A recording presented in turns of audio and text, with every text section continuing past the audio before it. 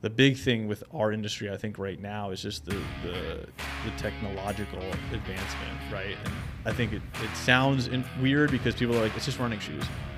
And like right now in the last, I would say 3 years, it's been like a super, super exciting time, for the running specialty industry with just all the innovation in the product. Welcome back to the Motives Life podcast. Today we have Craig Siegel with us from Runners High and Freehold. Welcome, Craig. Thanks for having me, Mike. I appreciate it. No problem. I know we met a few months back through TJ, yeah, Dr. Martino, right. and we had a brief conversation at your store. I believe you had a medical professional night. Yeah, yep. And I tagged along as TJ's plus one. Right. So I mean, from that time, I remember you were bouncing back from an injury. Mm-hmm. Briefly heard your story, and just something that struck me, and I was very intrigued by. Quick conversation with you was the mindset you had, just sharing that you were a former highly competitive runner, mm-hmm. and you're in this season of recovering from an injury, and you're like, I just want to be able to run right for the rest of my life, right, whatever that means, and I want to be able to recover properly for that to happen. And that struck a chord with me because for us at Motives, we are our mindset is the same with mm-hmm. regards to leveraging fitness as a tool and a resource for human beings, right? Is mm-hmm. to provide a sustainable and like a longevity standpoint in terms of fitness. Yeah. We brought you on the show today. Let's start with your story and just hearing a bit about how you got into running, how long you were running for, and just that timeline of events that led you into ultimately becoming an owner mm-hmm. Of a Runners High franchise in Freehold. Yeah, definitely. I mean, first of all, thanks for having me. We can jump into that injury a little bit later. We can get into the specifics of it, but yeah, just to give you a little bit of background on myself. So I started running when I was 11. I grew up in Holmdel, New Jersey. So I actually was fortunate enough to have Holmdel Park kind of be my backyard while mm-hmm. growing up. So for anybody that knows the high school running scene in New Jersey, Holmdel is kind of like the mecca for cross country in New Jersey. Always has been and always kind of will be. So the state meets, the local championships, state meets, and all the big time stuff is at Holmdel Park. So kind of grew up with it in my veins. So I had a great experience there, and went on and competed at Villanova for 4 years, collegiately. So that was quite an experience. I had the opportunity to work with one of the most accomplished runners of all times in Marcus O'Sullivan. So he's a 4-time Olympian. He's run under 4 minutes for the mile 101 times, which is insane. Wow. At one point, he was the 4th fastest miler indoors. I think he's kind of gotten bumped down a little bit on that list over the last 2 to 3 years because times have gotten crazy fast. Yeah, I'm sure we can talk about why about that a little bit too. But just such a humble guy. It was an amazing experience to have the opportunity to run under him. And then that kind of led me into my post-collegiate, I would say, career.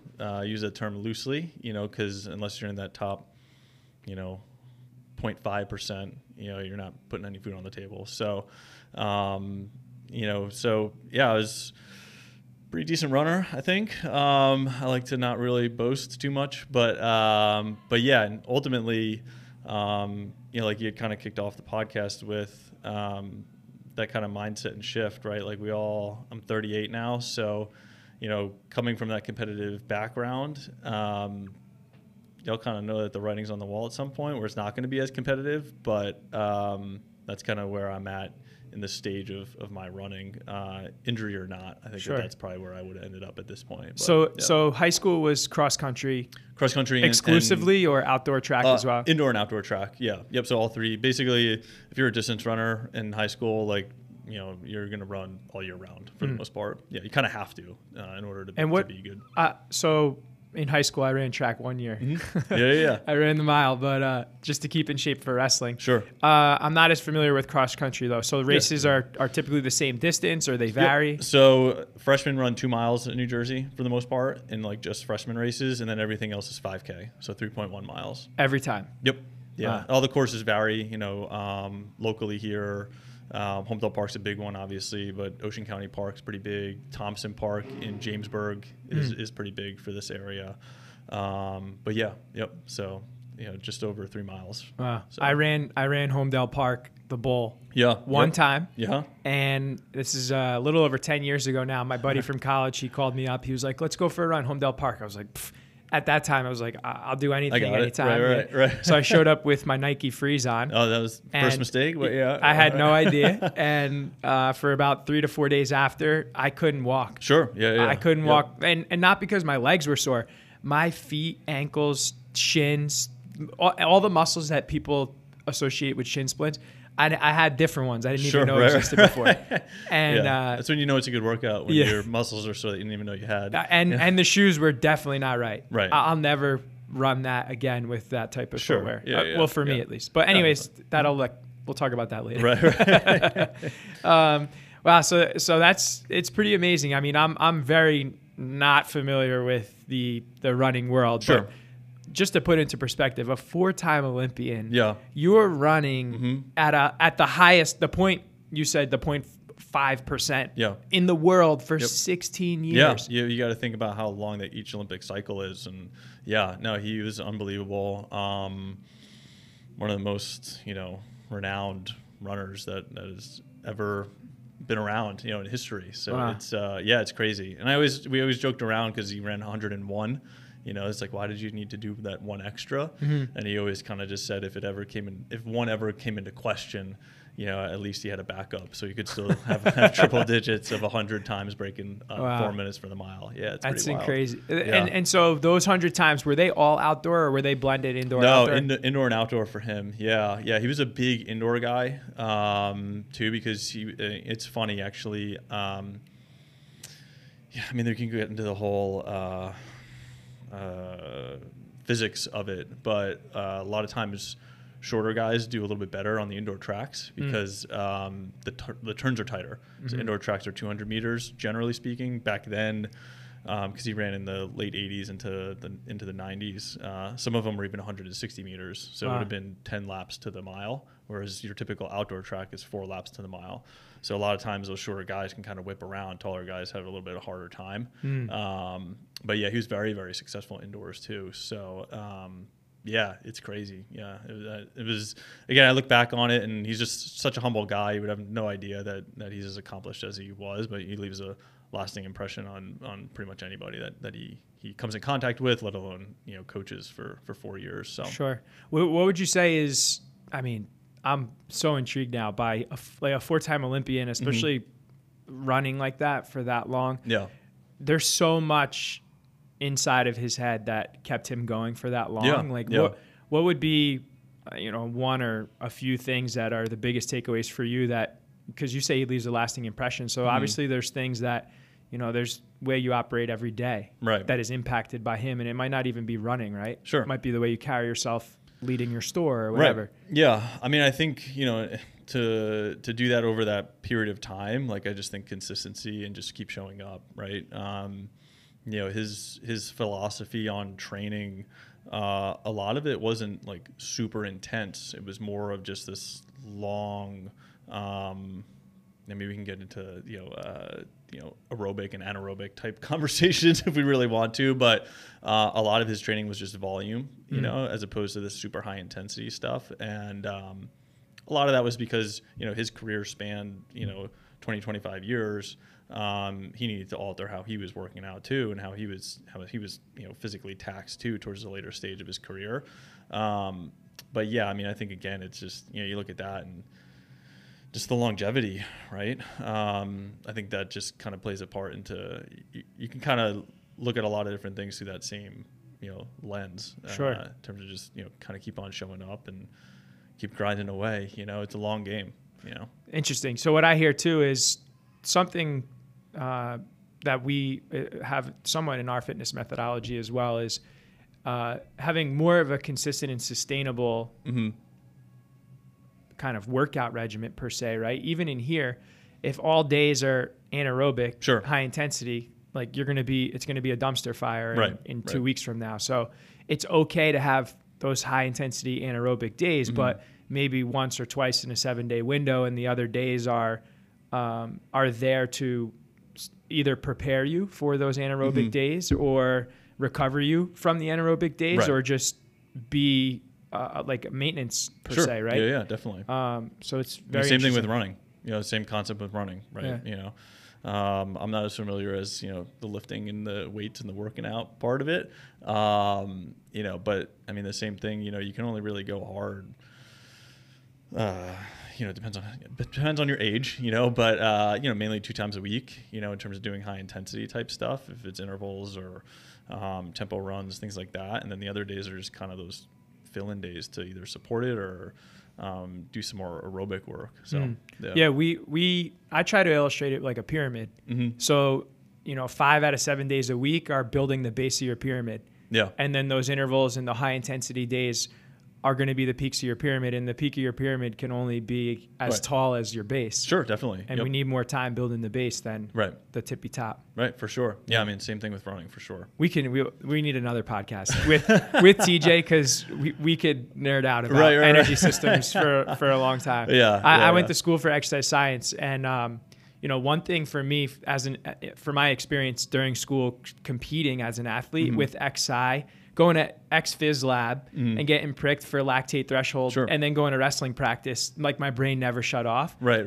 And I love this. Like, I love talking about this stuff, and I want to save it for another day, because it could be many hours of conversation. But anyway, so we transitioned out of college, right? So in college, you were still running the high school distance 3, or does it expand? So it actually it moves up, actually. So if you're a distance runner in college, indoor outdoor, there's only the 3K and the 5K. So just shy of 2 miles and just over 3 miles. Cross country, it moves up. So typically races are 8K, so just about 5 miles. And then in the championship season, they bump it up to 10K, so just over 6 miles. And then outdoor track, you get 5K and 10K. So 3.1 miles on the track or 6.2 miles on the track. Wow. So if you're a longer distance guy and you're doing cross country and you're not, a faster guy like a miler, things like that, usually you're doing cross country, and then indoors your 3K, 5K, outdoors your 5K, 10K for the most part. And just speaking from experience, I didn't have the wheels to be a miler. So, there might be some guys that do cross, but then do, 800 mile indoors and the 1500 outdoors, which is, just shy of a mile. So it's crazy because most people listening are like, 1 mile is for the fast guy. Right. Yeah. But no, it's a different world. It's a different world. Way different world, especially, Dan, one of the guys on our team, he runs 50s and 100s. Yeah. So it's 1 mile for him, it's like, right. It's fast. Sure. Oh yeah. You're moving. Just pretty much going as fast as you can, for a mile. It's kind of an all out. I want to say all out sprint, but yeah, you have to kind of measure yourself. You got to have that in there. So awesome. So at Nova, you ran competitively at Nova. What'd you major in? Communications. So I don't really know how it got me to own a shoe store ultimately, but I got to be able to talk to people, and understand people. But yeah, so I was a communications major, and then upon graduation, I actually came home. I had a redshirt year, so I went to Monmouth and ran for them for a year. Had a good experience, got my master's in corporate and public communication, and then And so you didn't own the store right out of grad school, right? No, I had a couple jobs in between. One was just like a computer desk job. I worked for a human resource software company. I don't really know many people that is truly their passion. If it is, awesome. But I worked customer service. It's an interesting job. I didn't really see a future in it. And then I actually worked for a endurance nutrition company, which is a little bit more up my alley. I had the opportunity to work with specialty running stores, specialty bike shops. So it almost gave me the opportunity to kind of get like a little preview of what I potentially wanted to do. So when I was visiting these shops, I was just kind of taking mental notes in terms of like, this is what I like, this is what I don't like about this store or that store and things like that. And just knowing that ultimately that's kind of what I wanted to do, and kind of steal bits and pieces from other shops and things like that and put it all together and kind of make it our own. Yeah.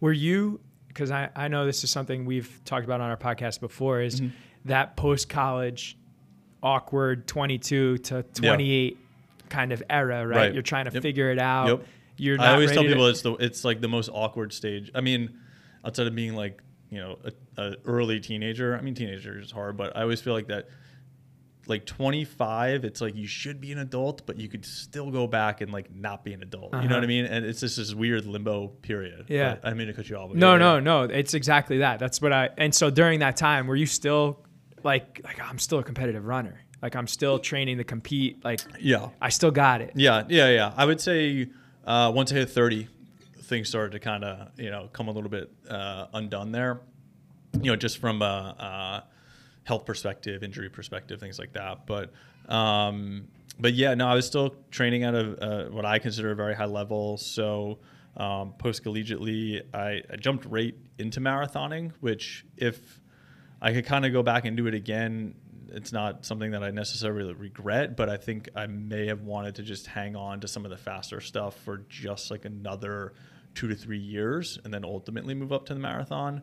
A lot of times you see this a lot at the professional level because these people they actually have careers in running, but you'll see them maybe in college, they're a 5K runner.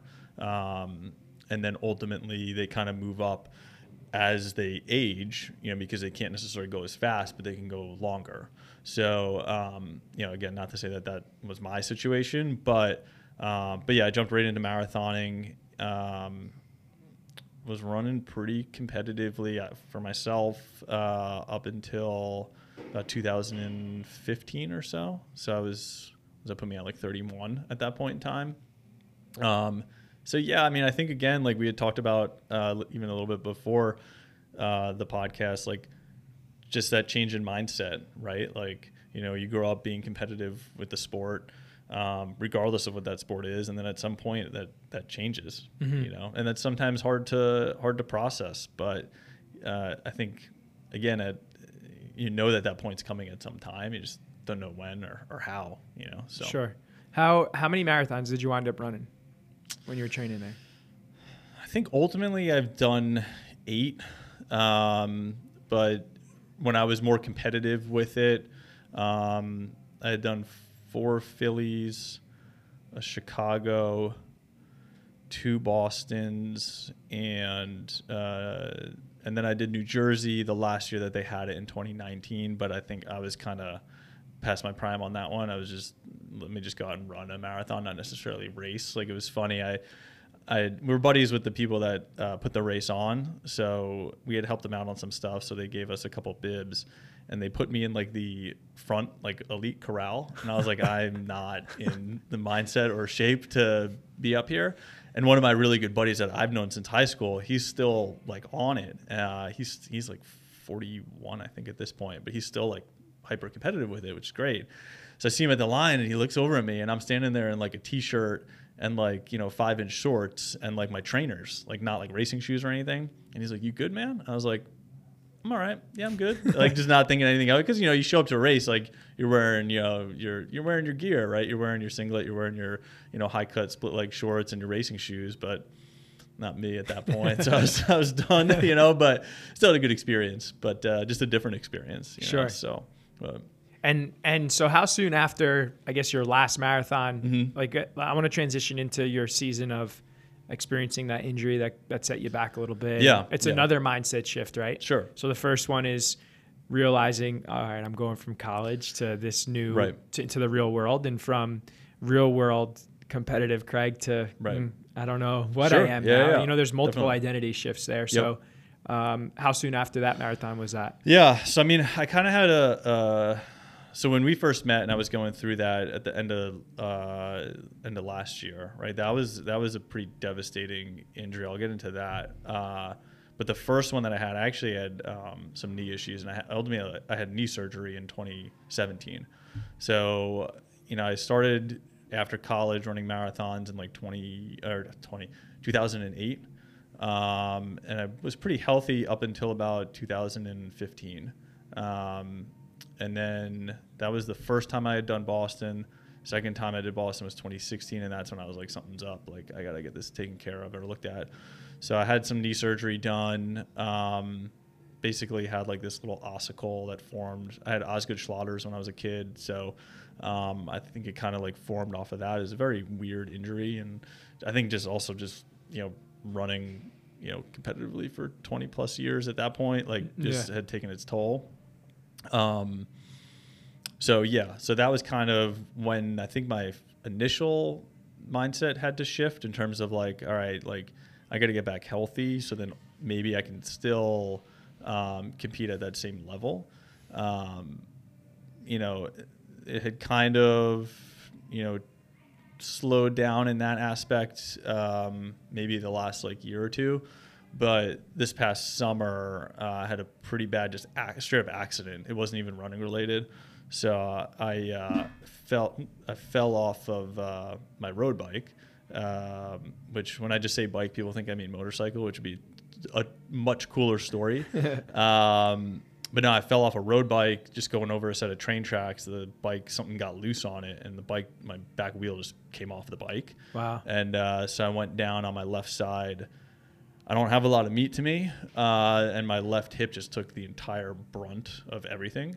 And so I fractured my femoral neck. Wow. And that's what I was pretty recovering. big deal. It's a pretty big deal. So I pretty much thought I would never run again. That was where my head was when I was in the hospital that day. So I go in the ER, they do some x-rays, they come back in, they tell me I need a full or partial hip replacement.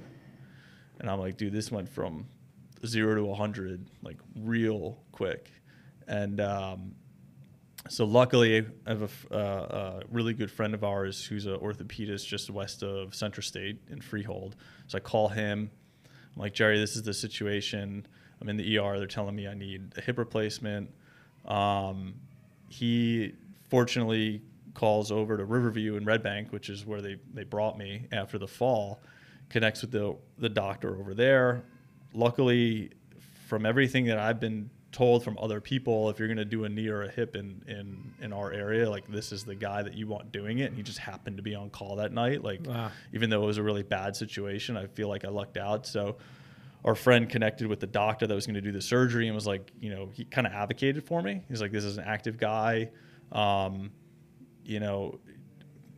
that what they did is instead of doing a replacement, they put 3 screws into my hip. So I got some hardware in there.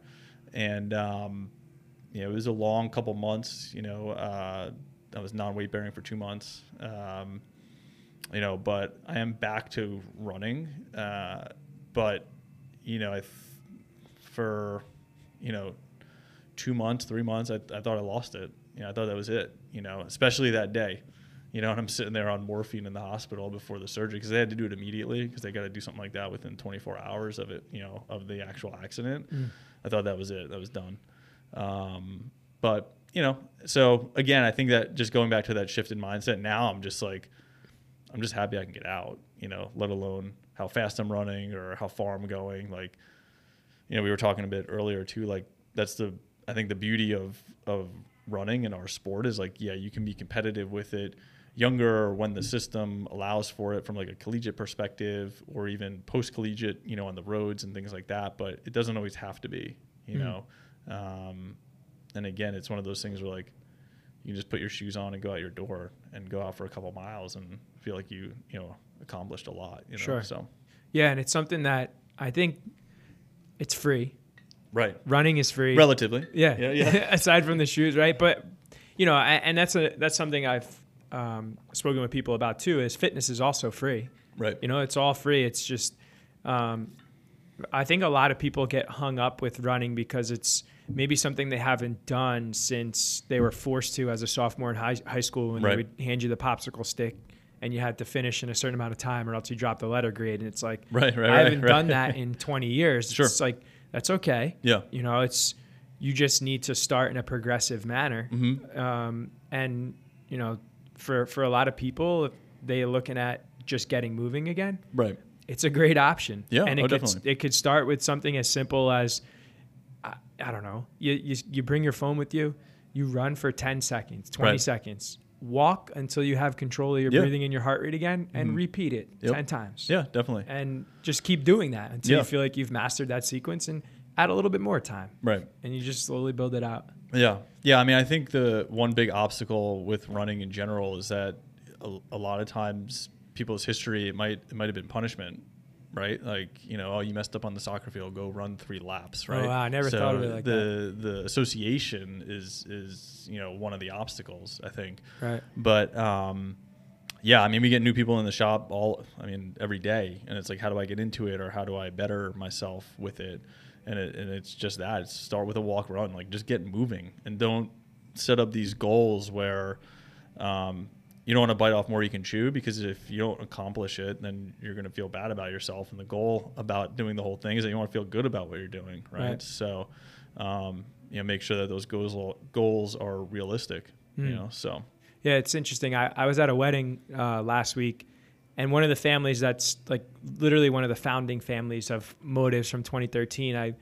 I'm at this wedding, and I haven't seen this girl in a long time, and she looked great, and she had this smile from ear to ear, and she came up to me so proud, and she's like, Mike, I think I'm gonna run a marathon. Yeah. I was like, what?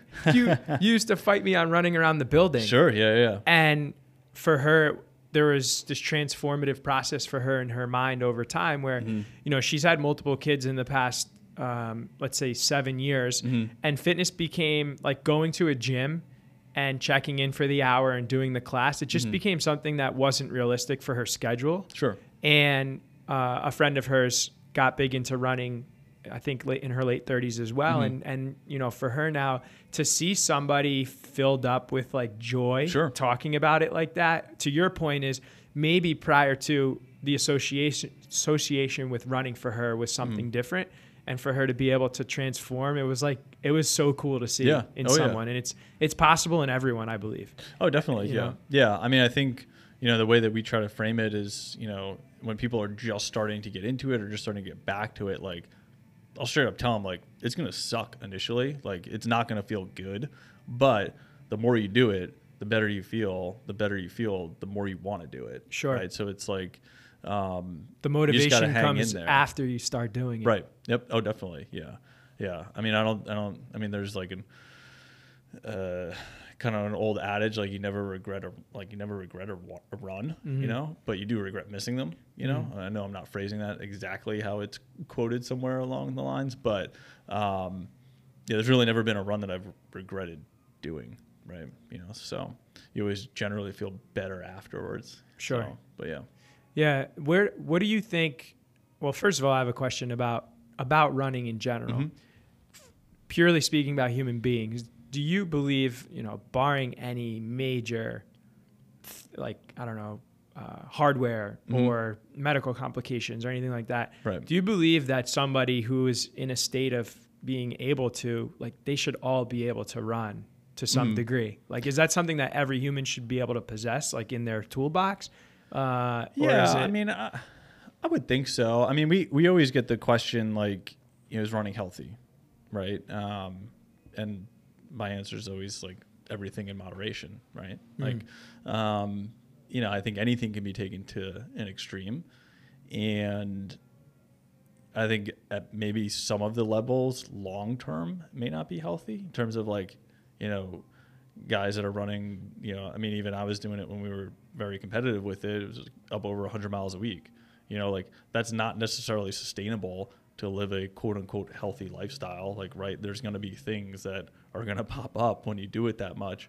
But, if you're saying, hey, I'm going to go out and run 3 times a week, a couple miles at a time. And when I say a couple, it could be 2 or 3. It doesn't have to be 10 or 15, right? Like, so yeah, I mean, I'm pretty adamant that it's a pretty healthy activity, you know, but again, everything in moderation. And I mean, the same thing could be said for, lifting weights or moving sleds. If we do that too much, we're going to get banged up, Sure. So, but yeah, I'm pretty confident that everybody's capable of it. Sometimes the battle is above the shoulders too.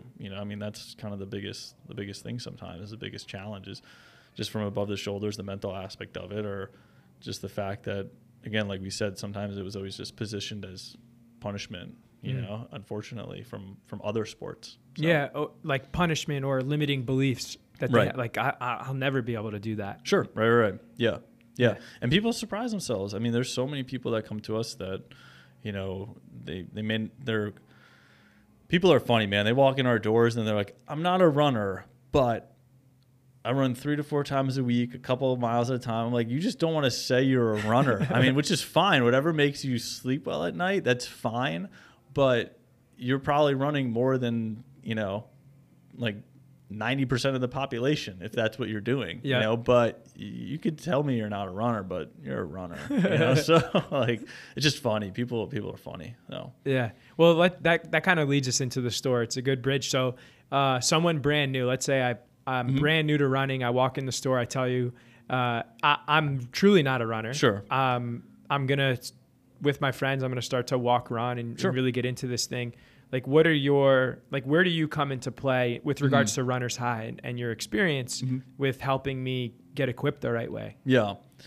Yeah. I mean, there's a lot that goes into it. You know, but just from kind of like a brief overview, I think, you know, one of the things in our industry that, is good and bad is that there's so many products and options out there, right? So what we really try to do is make that decision process easier for the person walking in, right? So, you know, we do a short assessment, watch the person walk, kind of see what's going on with their ankles or arches, measure them up, you know, based upon foot shape, based upon injury history, you know, so we always have these conversations, you know, prior to pulling shoes in terms of, you know, does someone have bunions? Does someone have knee pain? Does someone have back pain? Things like that, because that's all going to play a role into kind of what we would then suggest.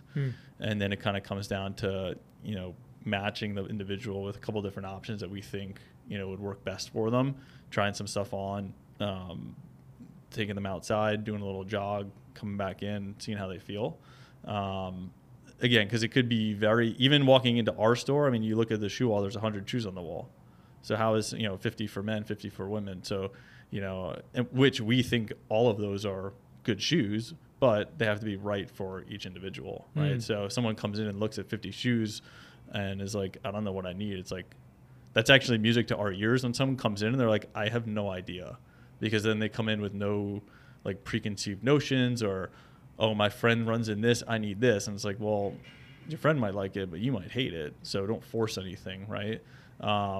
But yeah, for us, it's all about kind of focusing in on, you know, some different options that we think would be good and not, you know, overcomplicating the process too, while giving some direction. You know, that's the biggest thing, right? You can, I mean, like we had talked about before jumping on, like, you know, you can find some of the products that we carry in big box stores, but good luck, you know, figuring out what you really need, or like, what are the differences between all the shoes? Like, I always joke, like, this is funny, but like, this was years ago, maybe like 6 or 7 years ago. It's like, you know, we have a Dick's right up the road, just kind of keep tabs on what they offer, what our vendors are telling us, or what our brands are telling us that they offer versus what they actually offer. So I'm just walking around one time and I see this one woman who's like, she has 2 different shoes on her feet. And like, I'm not there to like pry away sales from Dick's or big box stores or whatever, but I just felt like this, like I felt compelled to like interject because she had 2 shoes on her feet that were designed for 2 totally different types of arches. Like one shoe was designed for a flat foot, one shoe was designed for a higher arch. And I just like interject and I was like, ma'am, I was like, just let you know, I'm like, those 2 shoes are designed for like 2 separate people. I'm like, this is high arch, this is a flat foot. I'm like, just letting you know. And then I just kind of went about my business or whatever. And then I think she asked me like, how do you know this? And I was like, I own a store like a mile and a half down the road. And she's like, I've heard about this store, but my friend gave me a gift card to Dick's here. And I was like, that's all good. Do your thing, you know, right. But just to like educate you, like that's, you know, that's what the situation is. But yeah, I think if you go into, you know, specialty shops, you know, run specialty shops, or even other industries, you know, like specialty bike shops or, you know, niche fitness places, things like that. Like it's all about the education and the expertise. You know, and for us, it's, you know, it's really, it sounds like kind of cliche, but it truly is our passion. You know, I think for me, like we've talked about like the competitive nature of running, like this for me is just like the next chapter of being like involved and competitive with running. Sure. Right? So I always tell people, like, if we don't know what we're talking about, like, we're in trouble. Right. You know what I mean? So, but yeah. So wow. I heard a lot. There's a lot of meat in there. Right. One thing I want to just make sure I heard right and just kind of extract was the first step would be, like, you have a screening process right. that you guys have, that it's consistent and repeatable. Is now, with regards to the screening process, is it the same? Like, is every employee essentially following the same screening process for everyone that comes in? Yeah. I've been through this. Mm-hmm. You fitted me specifically for a pair. So I guess, like, we talked a little bit about the difference between Runner's High and Dick's, but what am I getting measured for? Like, I know it's one thing to know my arch. Okay, right. now I know my arch for the rest of my life. Right. But, like, my measurements may change over time. My injury history coming in on a given day may be different. But I guess just dive a little bit deeper into that, with regards to the protocol. Yeah. Well, I mean, first off, like, everybody on staff is, I always say does just as good, if not a better job than I am, than I can do in terms of the fit process.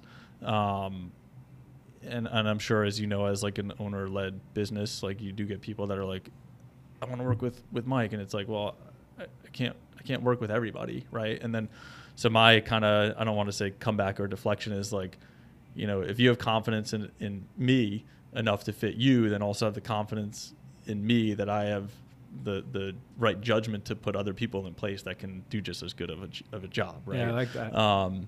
So, but I don't know how we got there from actually measuring feet, but no, that was good. No, but yeah, I mean, I think like you had mentioned, right? Like, things do change over time, so we do get people that their foot sizes change.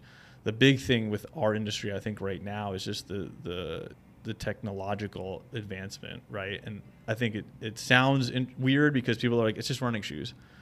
And, like, right now, in the last, I would say, 3 years, it's been like a super, super exciting time, for the running specialty industry, with just all the innovation in the product. And again, someone might be asking, like, oh, how can a running shoe advance? And it's just between racing shoes and competition spikes, like, so the track competition spikes, that's a huge thing right now. The racing shoes that are out on the roads, there's huge advancements with carbon fiber plates and all that sort of stuff. And even just the daily training shoes are getting so much better. Like, if we looked back on, like, there's some pictures that'll pop up on Facebook, and it's like, 10 years ago you posted this, and I, like, look at the wall on, like, at the store, and I'm like, oh my god, these shoes look so archaic in comparison to, like, what is on the wall right now. And we always get the comments from customers is like, oh, this edition of this shoe was the best one, right? And it'll be like one from like 5 years ago. And they're like, why did they change it? Why did they change it? And it's like, well, yeah, I mean, I understand, like, if they cut something, half a centimeter one way or the other, it might throw some people off. But, like, technology, regardless of if it's, computers or if it's shoes, like, has to keep evolving, right? So I think that's a big, kind of thing that we provide is, there's not that many sit and fit shoe stores anymore, man. And it's like, you can get so many people in that are like, we measure them with the Brannock device, which no one knows what that actually, the term for that measurement device is. Like, y'all can probably picture it, but no one knows that it's called a Brannock. And people come in, they're like, I haven't had this done since I was a kid, since, Buster Brown's, or like all these like Easy Spirit stores, or like these crazy old store names. And it's just like, we're an old school way of doing it, but it's like the way it should be done, I think, and kind of giving it the care and attention that people need is, hopefully, it goes a long way, I think, with people, so. Sure. How would you say, I feel like there's a lot of parallels between your company and ours with regards to being a sit and fit, right? Like, we're the same, but for fitness now. Right. We've evolved away from being a cookie cutter kind of. I would position what we used to be as like a Dick's Sporting Goods, right? Like a big box, cookie cutter, one size fits all kind of thing. You can get what you want here. Versus everyone has to go through a screening process now, and we're meeting each individual where they're at based on all the information that we've gathered, and equipping our staff with the knowledge and expertise to make decisions for the individual. It's very similar. How do you stay in the know? You know, because that's something that is newer for us, right? Yeah. And as we're in this transition process as a company, oftentimes it feels like people on the outside may think it's like us versus the world or them versus us. And it's like, we're not, though. We're just buckling down and saying, this is who we are. Right. If and when you need us, we're here. Right. And we're smarter than we were yesterday. And in 3 days from now, we'll be smarter than we were today. Right. So yeah. Back to my question was just like, how do you stay in the know and keep the team like focused on the team and not getting distracted by Dick's and by this one and the next Dick's Sporting Goods chain that pops up? Yeah, I mean, retail's tough, man. Like, it's a tough world to live in. You know, let alone, you know, big box stores. I mean, it's twofold. I think our biggest competitors are two things: the phones that people have in their pocket, you know, because essentially you can get the products that we have anywhere, you know, and quickly, you know, from your phone. But what your phone can't give you is education and experience, right? So if we're not on point with those two things, then like I said before, then we're in trouble. And the interesting thing too is, in our world, if you think about it, some of our largest competitors are actually the vendors that we carry, right? So, you know, when direct to consumer is huge, right? But shoes are a product that people need to try on, because if you go online and you read a review and it says this is the worst shoe that I've ever worn, chances are that person's gonna when someone has a negative experience with something, the likelihood of reviewing it is way higher than if someone has a positive experience with something. So we have people that walk in, they'll be like, oh, I heard that this update to this shoe is like terrible. It's like, really? Like, we've sold like 100 pairs this month and no one said anything about it. So I think the internet can be, you know, a little bit of a dangerous place. And that goes for any, you know, kind of consumer good, right, in terms of reviews and things like that. But yeah, I mean, you know, some of our largest competitors are actually brands that we carry. You know, if you think about it, they're not all like that. There are some that do, I don't want to say value, but because they all value the specialty channel, but there are some that treat it better than others. But again, shoes and footwear are one of those things that, you know, you do really need to try on, because again, what one person had success with, the next person might come in and absolutely hate. And it's just based on a number of factors, you know. So yeah, I don't know what led me down that rabbit hole, but yeah. So yeah, I mean, one thing I keep hearing from you in so many different ways is just the value in what I see Runners High offering is the relationship that you get from the moment you walk in the door with whoever it is that's going to be guiding you on that particular day. Sure. Yeah. Through your experience, right? It's, you know, they meet you where you're at with whatever you're bringing to that, like walking through the door with on that day, and they're helping make the best decision for you. Yeah. With their product. Yeah, I mean, we see such a wide range of people walk through the door. You know, like we joked around before about like people that come in and they're like, I'm not a runner, but I run, 3 times a week, and it's like, you're a runner. But we get people that we do a lot of medical business, from like a medical referral perspective. So these people truly are not runners at all. So the name can be a little bit confusing when their doctor or their PT tells them like, hey, go to Runners High, and they're like, I don't run. Like, yeah, but you have gout and you need good shoes. Like, what do you do? You know what I mean? Like, so it's crazy the range of people that we see walk through the door, and we're welcoming to everybody. You know what I mean? So that was another thing, actually. You just reminded me that night when I came to the store, you had made a comment. It was either to me or to TJ in passing. It was just like, over 75% of the people that are our customers aren't even competitive runners. Right. They're mostly just the average person off the street. Yeah, no, definitely. Which is misleading by the store name, right? Because it could be, I'm not a runner, like I can't walk in there. Right. It's not true. No, not at all. And I hope and think that, the past 10 years in Freehold has proved that, we're a welcoming environment. But yeah, I mean, I always talk to people about it in terms of like, if you cater, like if you have an environment like ours, but really drove it and catered it to like that elite athlete, you're not gonna survive. Right. Like you're just not gonna survive. Largely because that top tier athlete that might be the top 5 or 10% of quote unquote runners, they know what they want, and our services and education may not be valuable to them, so again, like we're very much, and most specialty running stores are the same way. We cater to everybody, right? I mean, we have, gray leather walking shoes because we get those customers in, so it's everybody from, God, I think I fit a gentleman a week or two ago. He had to be mid-90s, just needed good shoes. He went to see his doctor, and his doctor referred him on over, all the way down to like your competitive high school, athlete. So we have a lot of different demographics and like clusters of customers in terms of again, like a lot of medical, a lot of high school, and kind of everyone in between. It's pretty interesting. Awesome. Yeah. Well, I appreciate you. Where can we find you? Yeah. So, socially, on Instagram and Facebook, we're just Runners High NJ, as in New Jersey. So Runners High NJ. And then, our website's just runnershignj.com. And how many total stores? I don't think we mentioned that. So we have 2. So we have the one in Freehold that's been around since 2012. So we just celebrated 10 years in February. Congratulations. Thank you. So you guys are creeping up to 10 next year. Nice. We're in 10. You're in 10. All right. Nice.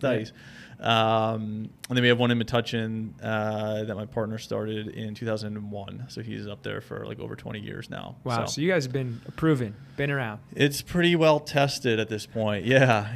It's been fun, man. I mean, it's crazy. You look back on 10 years and I know it's not the longest store around, but it goes by really quick. You look back on certain days and you're like, wow, that was a long time ago. And then you look back on others and it's like, that was not that long back.